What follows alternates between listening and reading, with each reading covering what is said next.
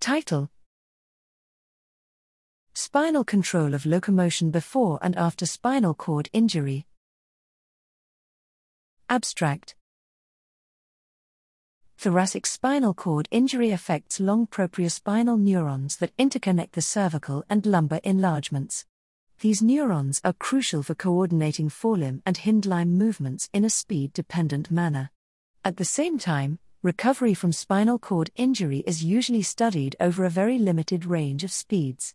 To overcome this limitation, we investigated overground locomotion in rats over the full range of speeds pre-injury and after recovery from thoracic hemisection or contusion injuries. Intact rats expressed a speed-dependent continuum of alternating, walk and trot, and non-alternating, canter, gallop, half-bound gallop, and bound, gaits.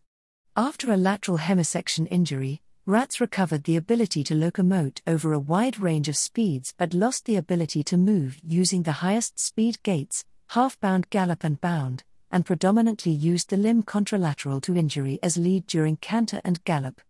A moderate contusion injury resulted in a greater reduction in maximal speed, loss of non-alternating gaits, and emergence of novel alternating gaits. Analysis of the gait structure in phase space and the variability of limb coupling suggests substantial reorganization of intraspinal pathways mediating interlimb coordination following recovery of locomotion after lateral hemisection or midline contusion injuries. This reorganization appears as an increased reliance on local enlargement circuitry and suggests that speed-dependent gait changes in the forelimbs rely on ascending information from the lumbar circuitry that is impaired post-injury.